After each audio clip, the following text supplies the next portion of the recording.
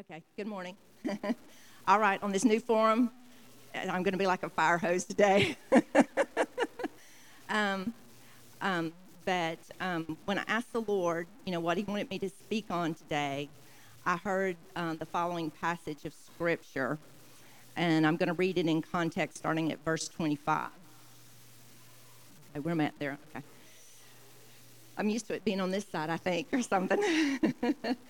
Okay, and this is, again, Luke 21:25 through 28. And it says, "And there will be signs in the sun, in the moon, and in the stars, and on the earth, distress of nations with perplexity, the sea and the waves roaring." And this is the part that I really heard highlighted to me.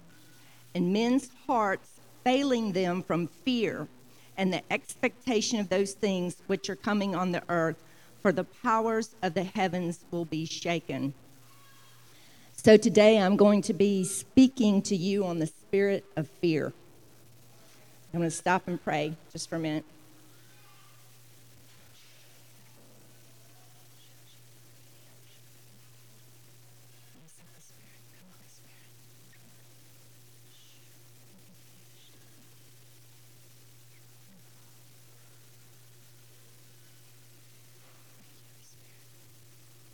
We welcome you, Holy Spirit.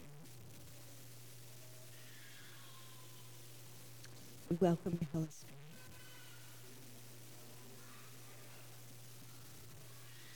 And right now I thank you that every spirit contrary to the Holy Spirit is bound up and will be silent in the name of Jesus. Every spirit of fear that would try to torment anybody during this message will be silent in the name of Jesus. I thank you, Father. I thank you for your blood. I thank you for your blood, Jesus, that covers us.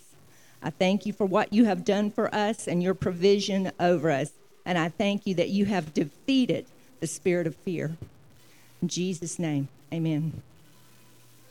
Okay, so when Megan contacted me this past week about, the possibility of speaking, she gave me this date and she gave me a couple other dates.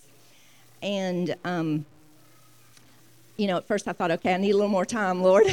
But I felt a real urgency on this message because, we are experiencing the release of the spirit of fear at an alarming rate. Who would have thought? Okay, who would have thought?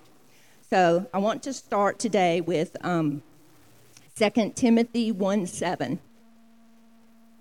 Okay, and this scripture, I know we've all heard it, "For God has not given us a spirit of fear, but of power and of love and of a sound mind." So I believe this verse is key. It's a very key verse in helping us to understand this spirit of fear. And I want to look at the words used in this scripture. So first I want to start by looking at the word fear.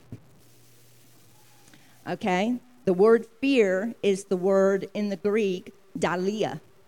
And it's only used this one time in Scripture. So theologians, they looked at Greek sources for its meaning, and they came up with the words timidity, fearfulness, and cowardice. So when you see this Scripture translated, you're going to see it with these three things. You're going to see God has not given us a spirit of fear. God has not given us a spirit of timidity. God has not given us a spirit of cowardice. Because God does not give this spirit. It comes straight from the enemy's camp, okay? It is the antithesis, the opposite of what God gives.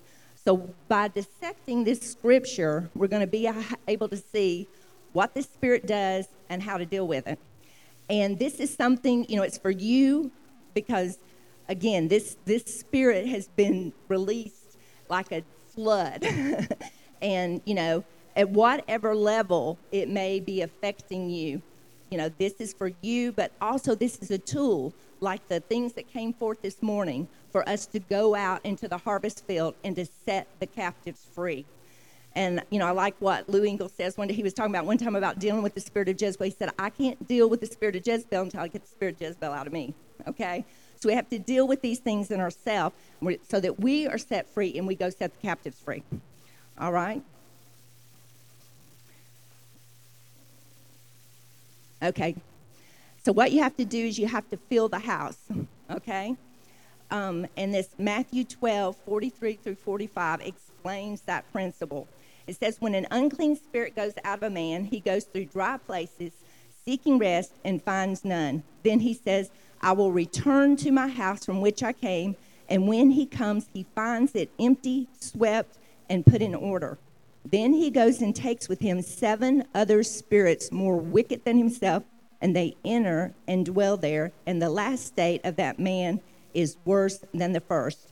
Okay, now this goes for all spiritual warfare, not just the spirit of fear. So you have to fill the house. And that's, like I say, when I go through this verse, that's part of what we're doing. We're getting tools to fill the house.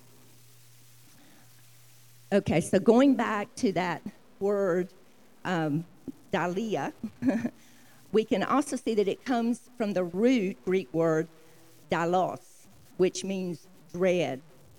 And the other most frequently used word for fear in the New Testament is the one when that first verse that I gave you from Luke 21:26, when it says that men's hearts would fail from fear. That word is the word phobos. Okay, I must have been on the last slide. There we go, phobos. Okay, and it is fear, dread, or terror. So when we think about that and we look back at that scripture of men's hearts failing them from fear and expectation of those things which are coming on the earth, you can see it's fear and it's expectation. All right? We can get that spirit of fear can get you into the place where you expect something bad to happen. Okay? It hadn't even happened, but you expect it to happen. You know, the Lord wants us to move in faith and hope, and I see that fear and dread go together, just like faith and hope do.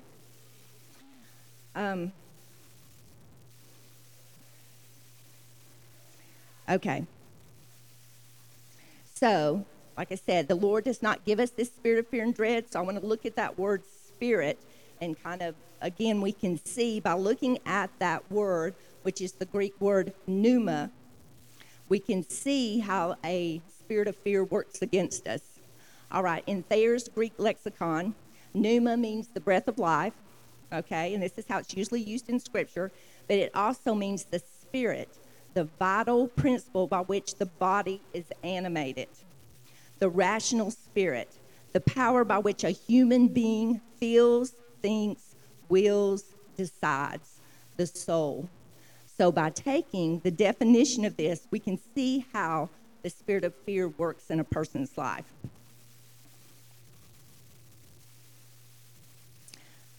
Okay, because instead of your activity being motivated, out of the Spirit of God, this is how the spirit of fear is going to influence you. When a person is being influenced by a spirit of fear, fear will seek to be the controlling spirit in that person's life. It will seek to be the vital principle by which the body is animated. Just like we saw that the spirit is what animates us. And instead of your activity being motivated out of the Spirit of God in faith and hope, your activities become motivated by that fear and dread. The reason I keep looking up here is because for some reason the PowerPoint's not quite like it was on my computer. So my clicks are not in the same place. But that's okay. We'll get through this. All right. So that spirit of fear will seek to steal your animation. It will seek to paralyze you. And we've all heard that, being paralyzed with fear, okay? And this is where we're prevented from acting as we should or even knowing how to act because of fear. And so this fits with the rest of the definition of that spirit. And that is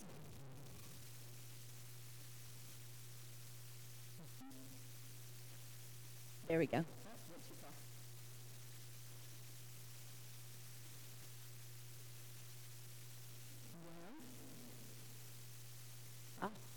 Okay. That spirit of fear, it will seek to make you irrational, control how you feel, think, will, and decide. It wants to rule your soul, okay?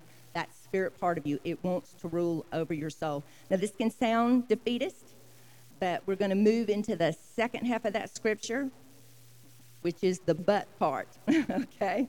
that God has not given us a spirit of fear, but of power, love, and a sound mind. And I love that. But, in the Greek, it says that's a strong adversative conjunction, okay? And that's the thing. God moves opposite to this thing in our lives, okay? So remember that. You have a big but God in your life, okay, when you're dealing with this. So, but what has God given us?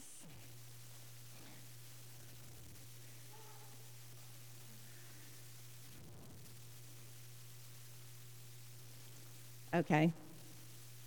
So, let's look at that first thing that God has given us, and that is power, all right? And this word is pronounced in the Greek dunamis, and it's a very important word. It's used 120 times in the New Testament. It's defined by Strong's as, and they put miraculous because most of the time with dunamis you will see it's miraculous. It's God's power. So it's miraculous power, might, and strength. It's translated in the scripture as power, strength, ability, mighty works, mighty deeds, works of power, miracles, miraculous power or powers, virtue. List goes on, okay? So I want us to look at this spirit of power, dunamis, that God gives to us. There is nowhere, this is not going to be a complete list of scriptures. I'm just going to give you, again, it said this is mentioned 120 times, but I'm going to give you a few scriptures and just real quick go through them. And I would encourage you to go through and do a word search on this and fill your house with it, okay? This is what God has given me, the power. Meditate on it. Fill your house with it, okay? So, dunamis is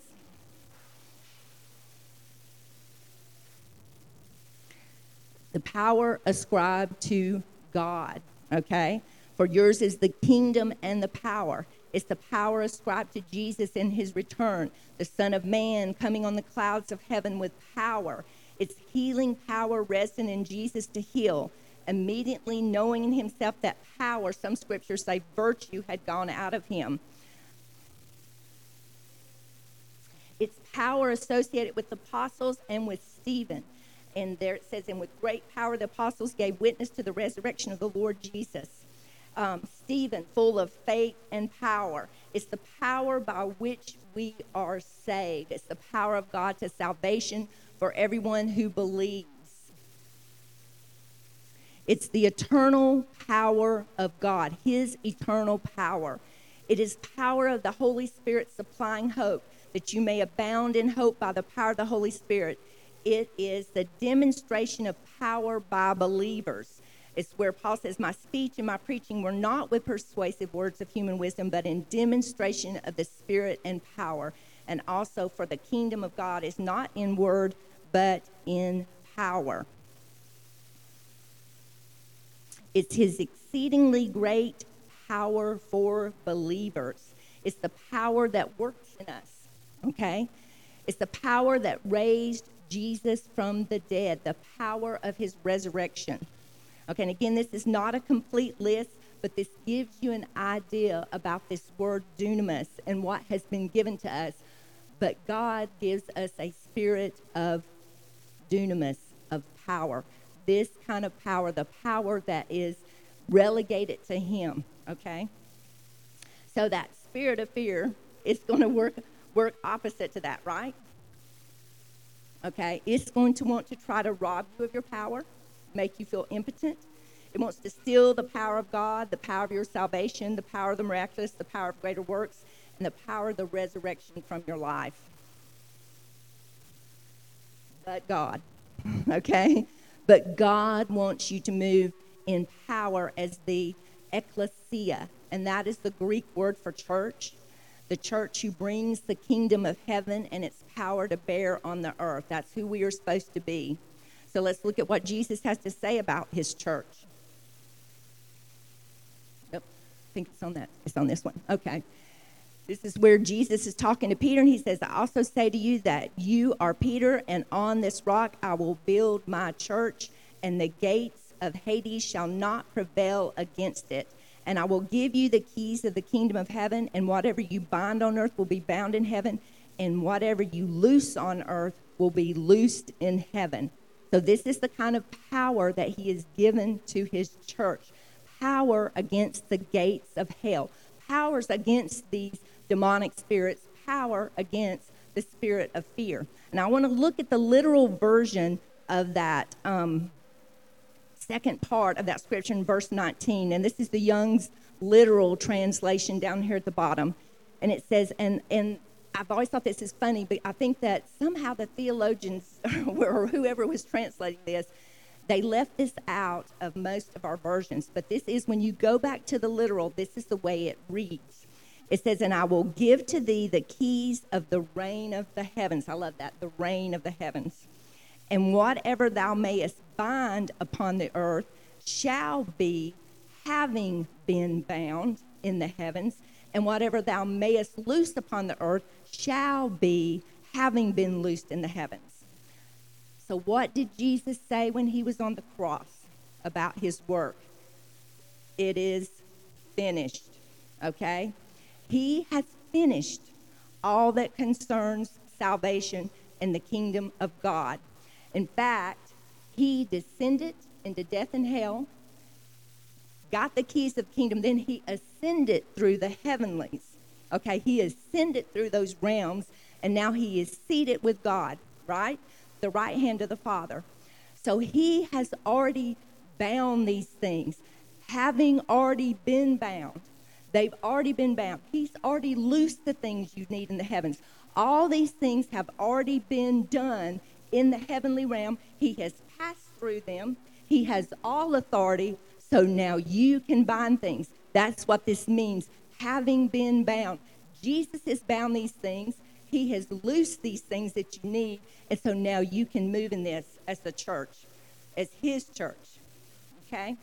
As the ecclesia. I'm going to show you, this is just some scriptures here. I'm not going to go all through it from Ephesians 4. You can also look at 1 Peter 3, and that's where it talks about what I just told you about. It says, therefore, he says, when he ascended on high, he led captivity captive, and he gave gifts to men, okay? But again, Jesus, he actually, according to the scripture, took captives out of hell. That is the reason why there's no reason for us to live like we're bound by hell or for anyone to go to hell, because he has won the victory. He's passed through the heavens. He's defeated the enemy. And this is the place from which we are to minister. We are to minister from that place of where we are seated with him in the heavenlies. Okay? So, and just like it says in John 8:36, if the Son makes you free, you are free indeed. We have to move from that place. We have to recognize that, because the enemy will lie to you, and he will tell you you're not free. And, I mean, he will do that, and he will backdoor you through it. And he will make you think that he is more powerful than Jesus. But Jesus has defeated him. He's been cast out of heaven. You can read about that in Revelation 12. He's been cast out of heaven. Okay, he's been cast down to the earth. But where are we seated? We're seated in the heavenlies with Jesus, okay? We're seated in that place of authority.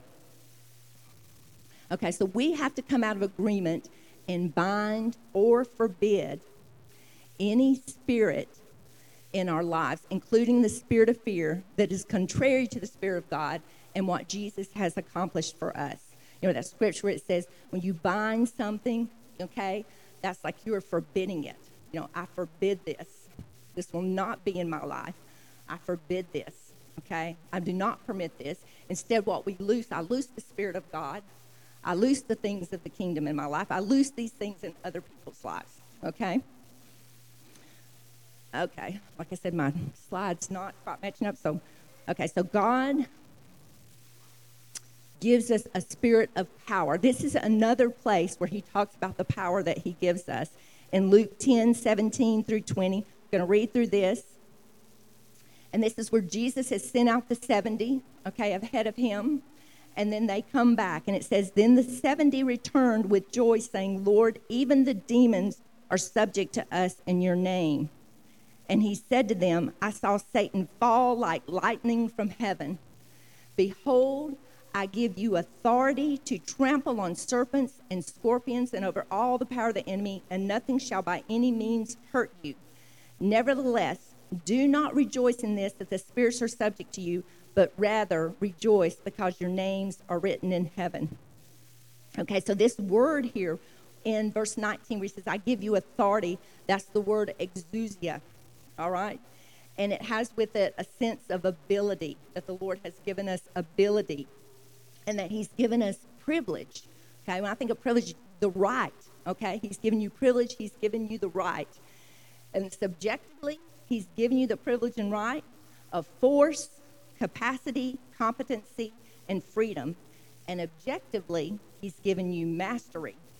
Concretely, he's given you magistrate, superhuman, potentate, token of control. He's given you delegated influence, authority, jurisdiction, liberty, power, right, strength.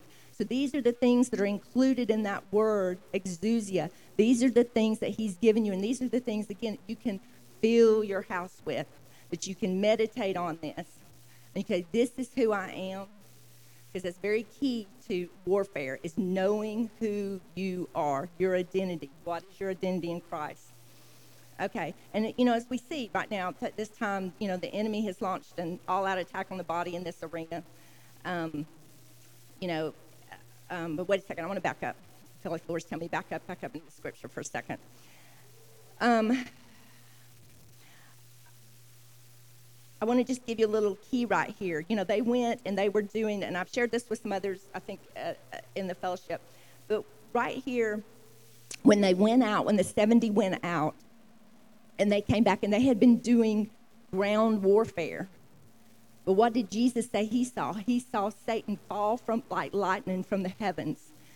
Because when we are gates, the scripture talks about lift up your heads, O ye gates, the King of glory may come in. We are the way Jesus comes into this earth, okay? His Holy Spirit through us. We can also be gates for the enemy, okay? People can be gates for the enemy.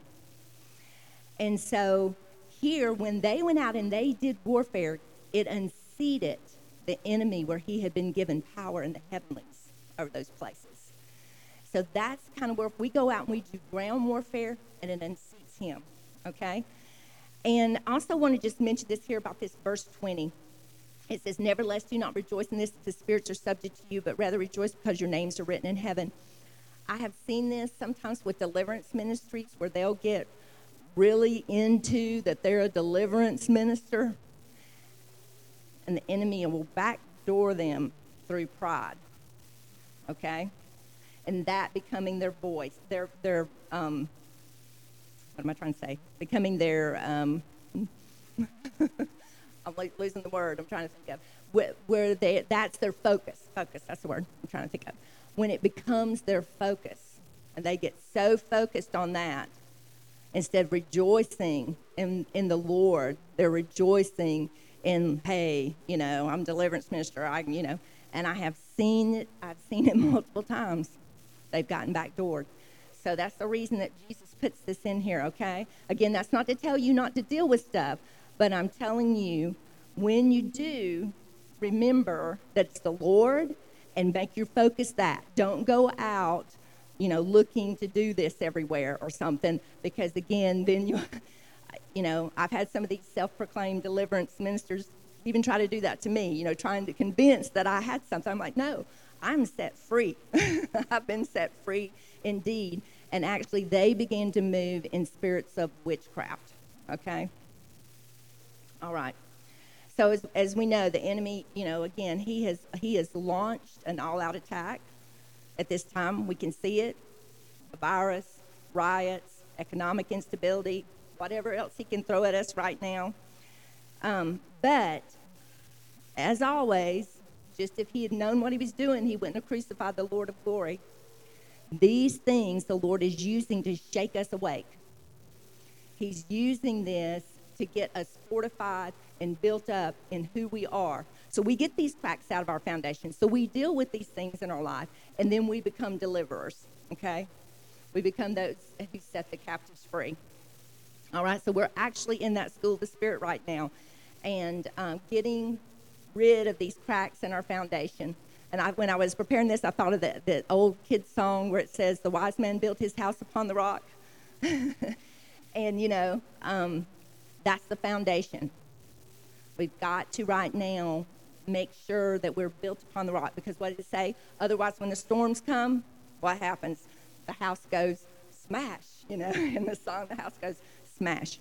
So, and we've got to be that again, because men's hearts right now, and from Scripture prophetically, and what I'm hearing out there, I don't think it's going to get a lot better real soon, okay? I think we're in for a little rough ride ahead, okay? And men's hearts are going to be failing them because of fear. So we got to be those who have that hope and that faith to counteract that fear and that dread. And also, again, we've got to be shorn up, because I'm going to tell you, when you turn on the news, that thing tries to come on you. You open up your phone, and immediately you've got the COVID report running. And so it's trying to put that on us, trying to control us. All right, so let's go back to that Timothy scripture. For God has not given us a spirit of fear, but of power and love and a sound mind. I've skipped love because I'm going to come to it at the end. Okay, sound mind. That word is sophronismos. Let's see if I can say it. Sophronismos. And the definition from Help's Word Study means a safe mind, prudent, sensible behavior that fits a situation. For example, aptly acting out of God's will by doing what he calls sound reasoning. And that's the thing. The spirit of fear will try to take away your sound reasoning. Okay?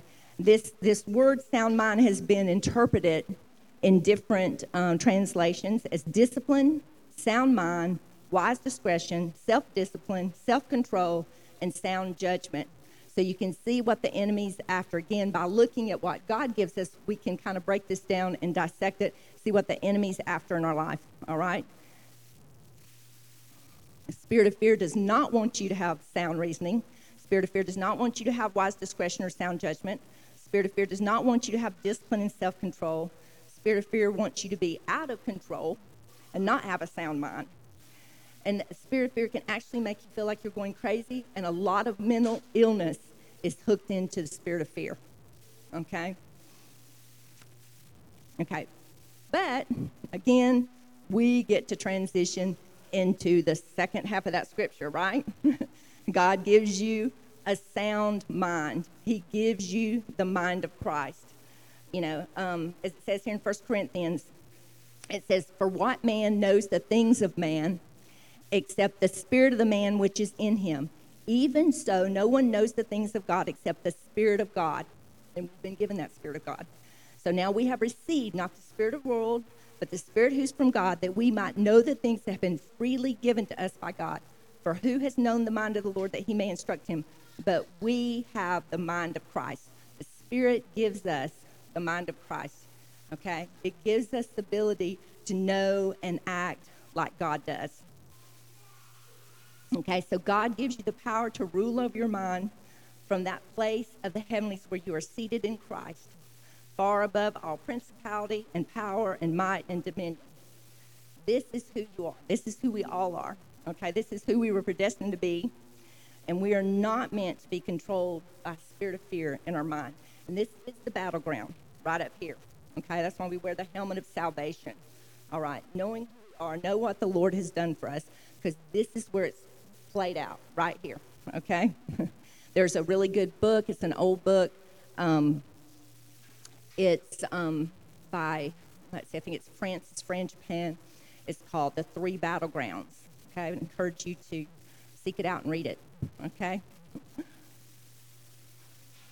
Okay. Oh, I didn't have a slide bit on that, but I said all that. Okay. So let's look at the word, finally, let's look at the word love, okay, here. And again, it's that word agape.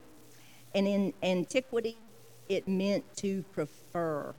That's what actually that word means. So in reference to God, agape or divine love equals what God prefers, and God prefers you, okay?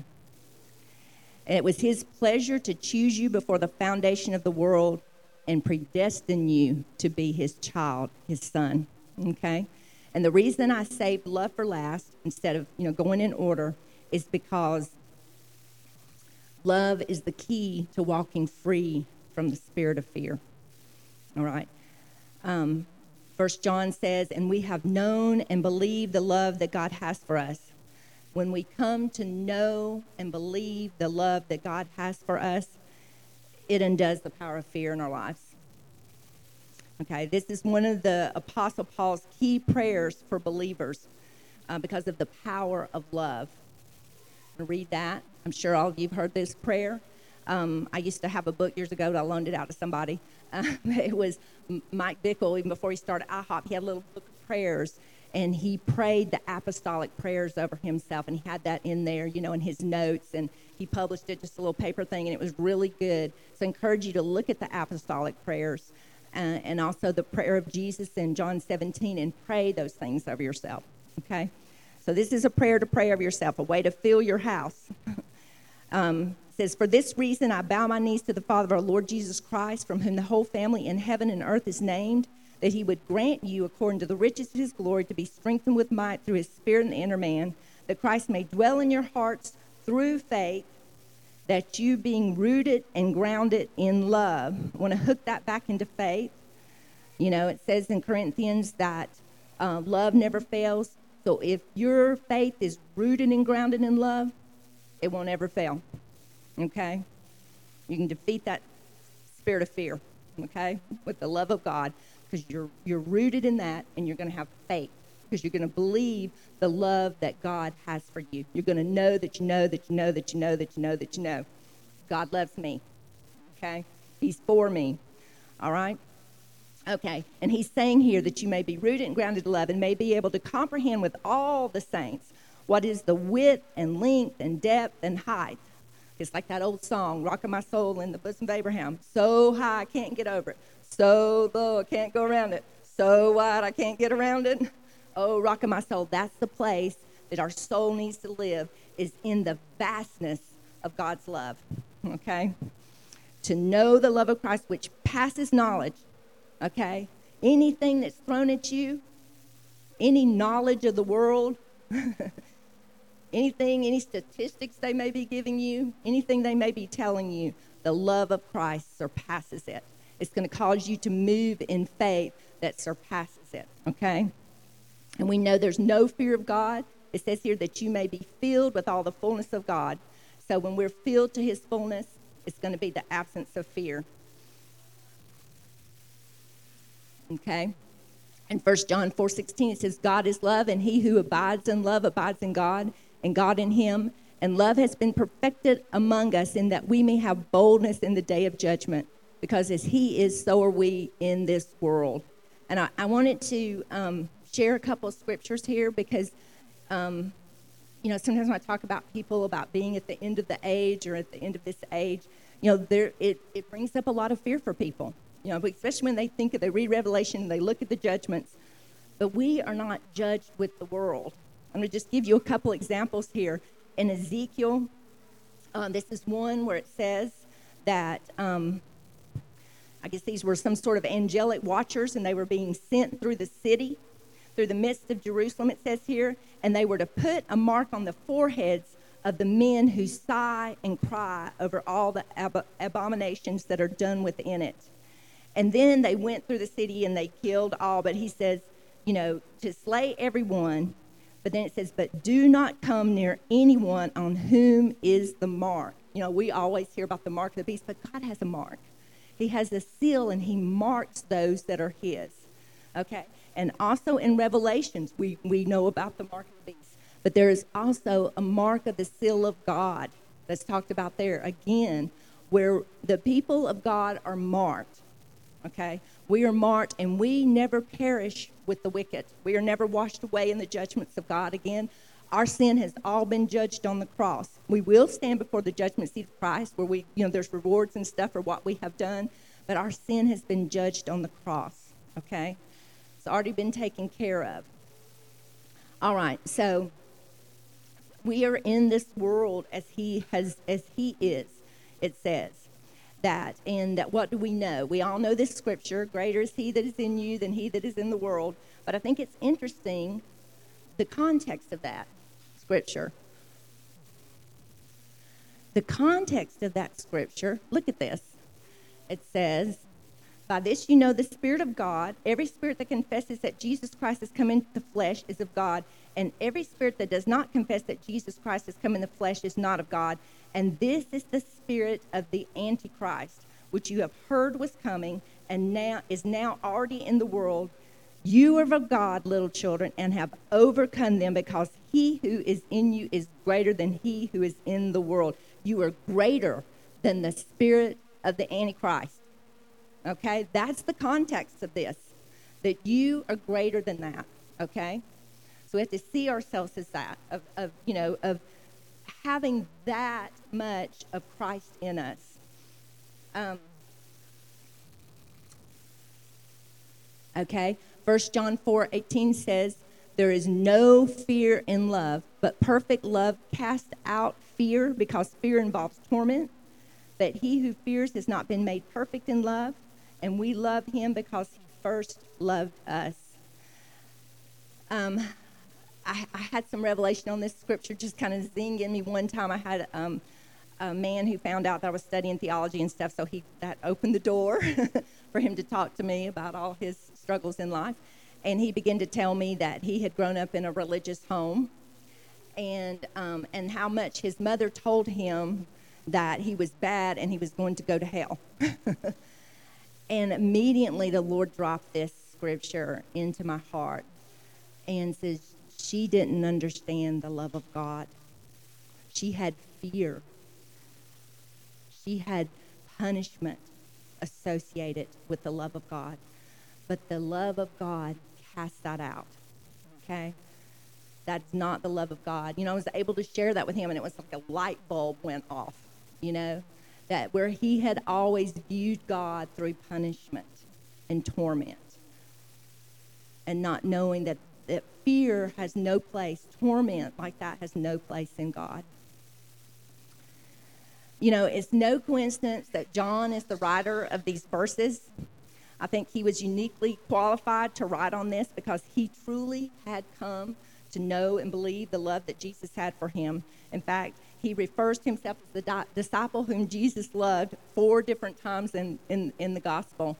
He says here in John 19:26, it says, and the disciple whom he loved standing by. In John 20, verse 2, it says, and to the other disciple whom Jesus loved. In John 21:7 and 20, it says, therefore the disciple whom Jesus loved said to Peter. And then in verse 20, it says, and Peter turning around saw the disciple whom Jesus loved, okay, who also had leaned on his breast at the supper, okay. John wasn't being smug or prideful for writing this. The Holy Spirit inspired John to write this. It's written for our instruction. It's written because we need to come and know and believe that we are the disciple that Jesus loves, okay? And I believe that John is a type of the end of the age church because of the prophetic statement that Jesus made to him. And I'm not going to go through all this, but I'm just going to explain it. That, Jesus was talking to Peter and had basically told him that basically had martyrdom ahead of him. And then Jesus says, well, what about him?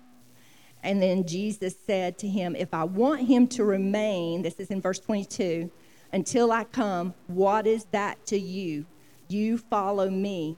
Therefore, this saying went out among the brethren that disciple would not die. Yet Jesus did not say to him that he would not die, but only if I want him to remain until I come. What is that to you?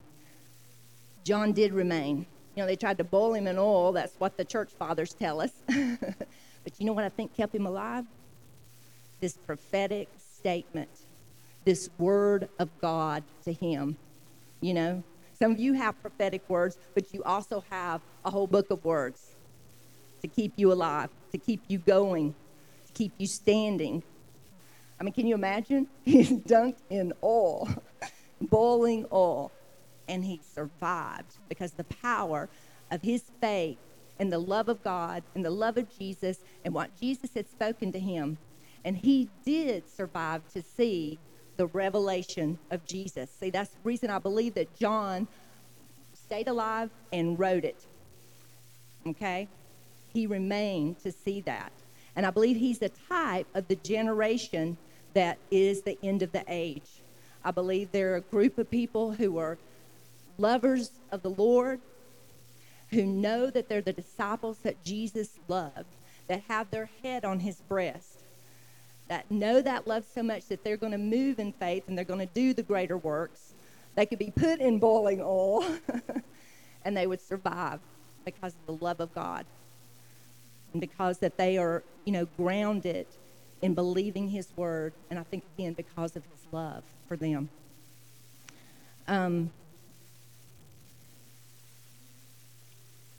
Okay. I think that I'm trying to look and see. Again, my slides got kind of... All right. I want to share a little bit of my testimony with you. When I was young, in my early 20s, I had what would have been medically diagnosed as obsessive compulsive disorder.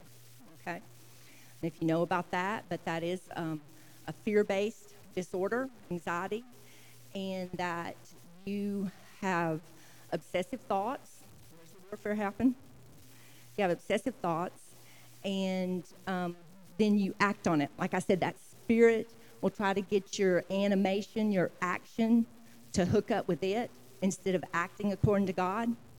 So I had different rituals I did, different little things that I did to kind of relieve that anxiety. And if I didn't do them, I couldn't go to bed at night. Okay? Or I would lay down in bed and think, did I do that? Then have to get up. It's that thing, y'all have heard it, the person who checks the latch of, multiple times, who flips the light switch on, off and on multiple times, those kind of things, okay? So I did not know at that time that this was the spirit of fear. I was trained as an RN, so I knew, even though I hadn't gone and been diagnosed, I knew what it was.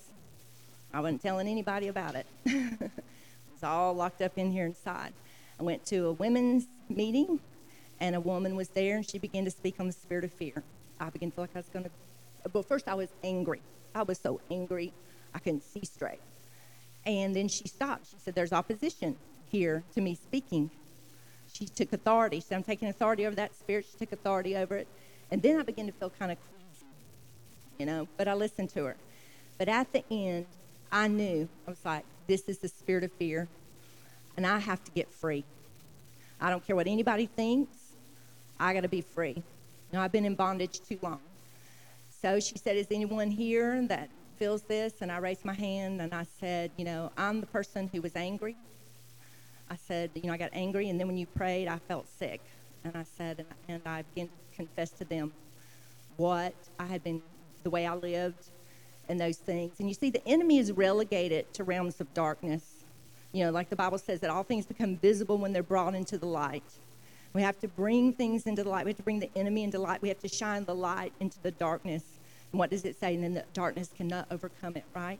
So that's what I had to do. I had to bring this thing in light. And there's no shame and there's no condemnation. That's what the Lord kept telling me. There's no shame, because shame will kill you. Shame will kill you.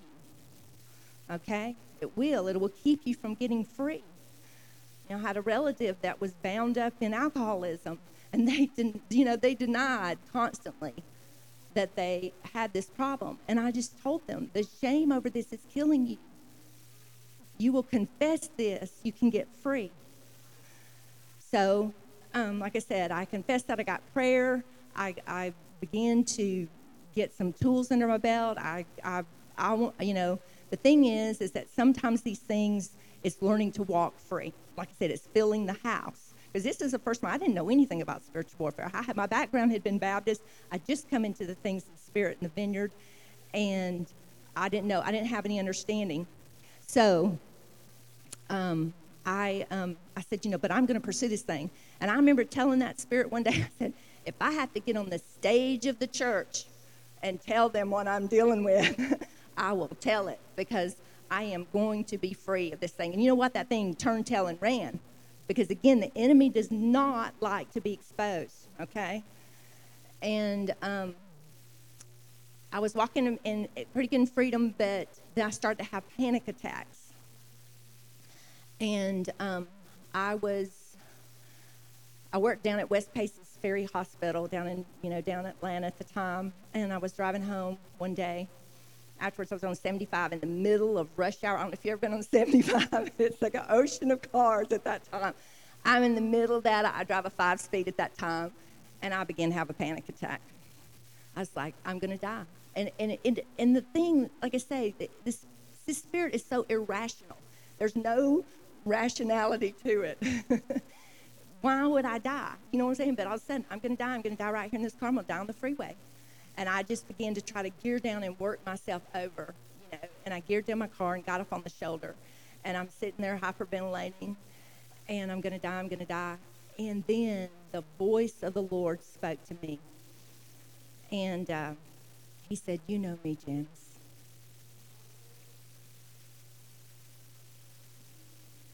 When he speaks to you, it's the voice of many waters. It carries with it so much.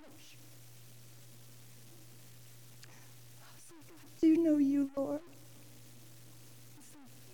And in that statement, it was like, would I let you die on the side of this highway? Would I do that to you? Is that who I am? And the love of God flooded over me. And it broke the power of that thing. I didn't have any more panic attacks after that. The love of God sets us free. It casts out fear. So I want to give you a few tools right here.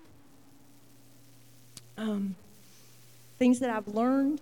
Again, this is what we're doing. When we're fighting against this thing, we are taking thoughts captive. The weapons we fight with are not the weapons of the world. On the contrary, they have divine power. That's that word, dunamis. To demolish strongholds. We demolish arguments and every pretension that sets itself up against the knowledge of God, and we take captive every thought to make it obedient to Christ. This power, this love, this thing about the sound mind, filling your house with that, those are weapons of your warfare. Also, these are some of the things that I learned about how to take thoughts captive. First, don't dialogue with the enemy. John Wimber said on a tape, on one of his warfare tapes, when I was walking this out, he said that's where Eve made her first mistake. So remember Eve. When the enemy comes to you, tries to get you, because him ringing the phone, what I learned was him ringing the phone that wasn't the problem. It's if I answered the phone and began to talk to him about the fear. I began to dialogue in my head with it. But I had to learn that him just ringing that phone, because sometimes he'd try to condemn me over the ringing phone. It's just a ringing phone. It'll eventually stop ringing. So we don't want to answer the phone, okay? So don't dialogue with the enemy, okay? Second thing, speak to God in your soul. Remember David is what I put here, okay? Psalm 103:1. You will see this all through the Psalms. David, he addresses his soul and he addresses God. He says, bless the Lord, O my soul, and all that is within me. Bless his holy name. And then he talks to the Lord. So you need to speak to your soul and to your God. Don't dialogue with the enemy. And this is one of the things that I would say. Sometimes I would say this over and over. I would say, I'm the Lord's sheep. I only listen to the voice of God. Another I will not follow. And then I would repeat it to the Lord. Lord, I am your sheep. I only listen to your voice. Another I will not follow. And I would say that, and I would meditate on that. I only listen to you. I only talk to you. I don't talk to anyone else. Okay? Because after I told that thing to depart, get behind me, spirit of fear, then I just begin to do this. Didn't talk to anything but God and my soul.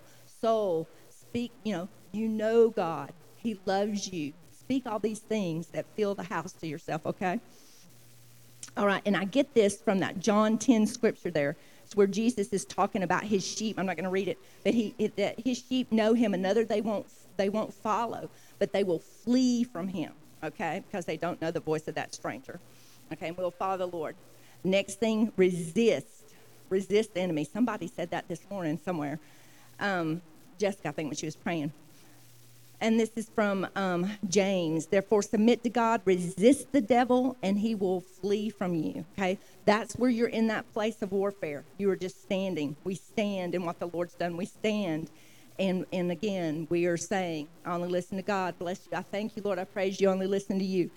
I'm going to tell you, sometimes I had to do that for 20 minutes at a time, but that thing would leave. And then the thing that happened was that phone would ring less and less and less. Okay? Because resist him and he will flee from you. She's not taking the bait anymore. She's not answering the phone anymore. Okay? But I'm going to tell you, if you do answer the phone, there's still no condemnation for you in Christ Jesus, because there's no condemnation for us in Christ Jesus. There's still no condemnation. And you begin talking to the Lord. You slam that phone down and you just start talking to the Lord again. Okay? He doesn't condemn you in any way. There's no condemnation, no shame. Again, no shame with any of this.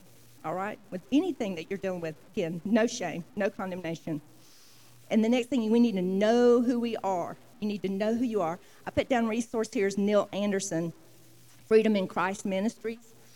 I think it's kind of interesting. He's Baptist. He doesn't profess any sort of spirit-filledness or not, but he does deliverance completely by the Word of God, by getting people to make confession of this list. He has a list here that he goes through, and you can't see it here. It's too small, but he has a list of all of who we are. You can go to his website, Freedom in Christ Ministries, and get that list. Begin to declare those things over yourself and fill the house, okay? And fill the house. And that's what we need to do. We need to get our house filled. So, Wade, you want to come up?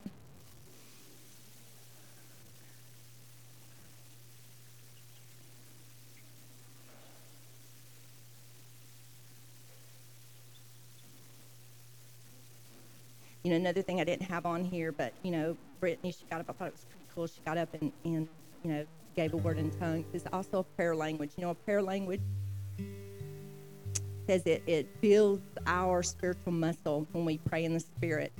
With that, you don't have to have an interpretation, but what I've learned is a lot of times that I've realized now the thoughts I'm having are the interpretation.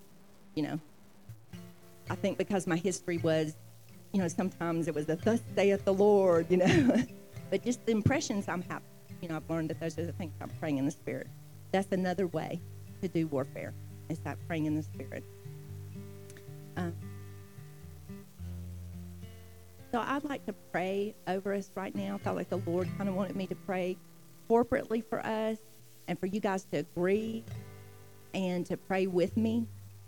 And then we're going to, of course, worship.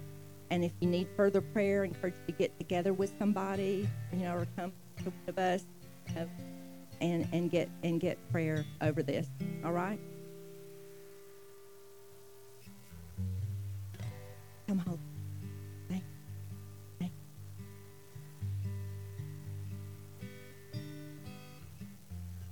Father, I thank you for freedom. I thank you for freedom. I thank you that whom you have set free, free indeed. And right now I take authority and break every lie for every person in here. Anything that would say to them that you'll never be free, you can't be free. But that's a lie. I thank you, Father, for your truth that says, whom you set free is free indeed. That all of us have been made free indeed. And right now, if you'll just pray along with me, I just want to pray, like I said, kind of a corporate prayer of repentance and deliverance over us.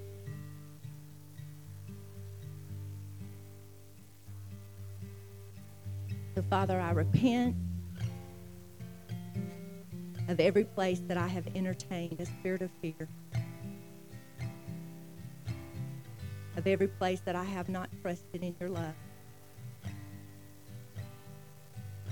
But I thank you, Lord, that you love me thank you that you prefer me. I thank you that you've loved me before the foundation of the world. So right now, I renounce the spirit of fear in my life. I tell every spirit of fear to leave me in the name of Jesus. I thank you, Lord, that now that you come and you fill my house,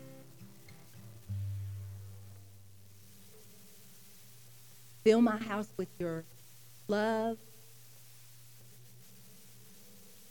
with your power, and with the mind of Christ.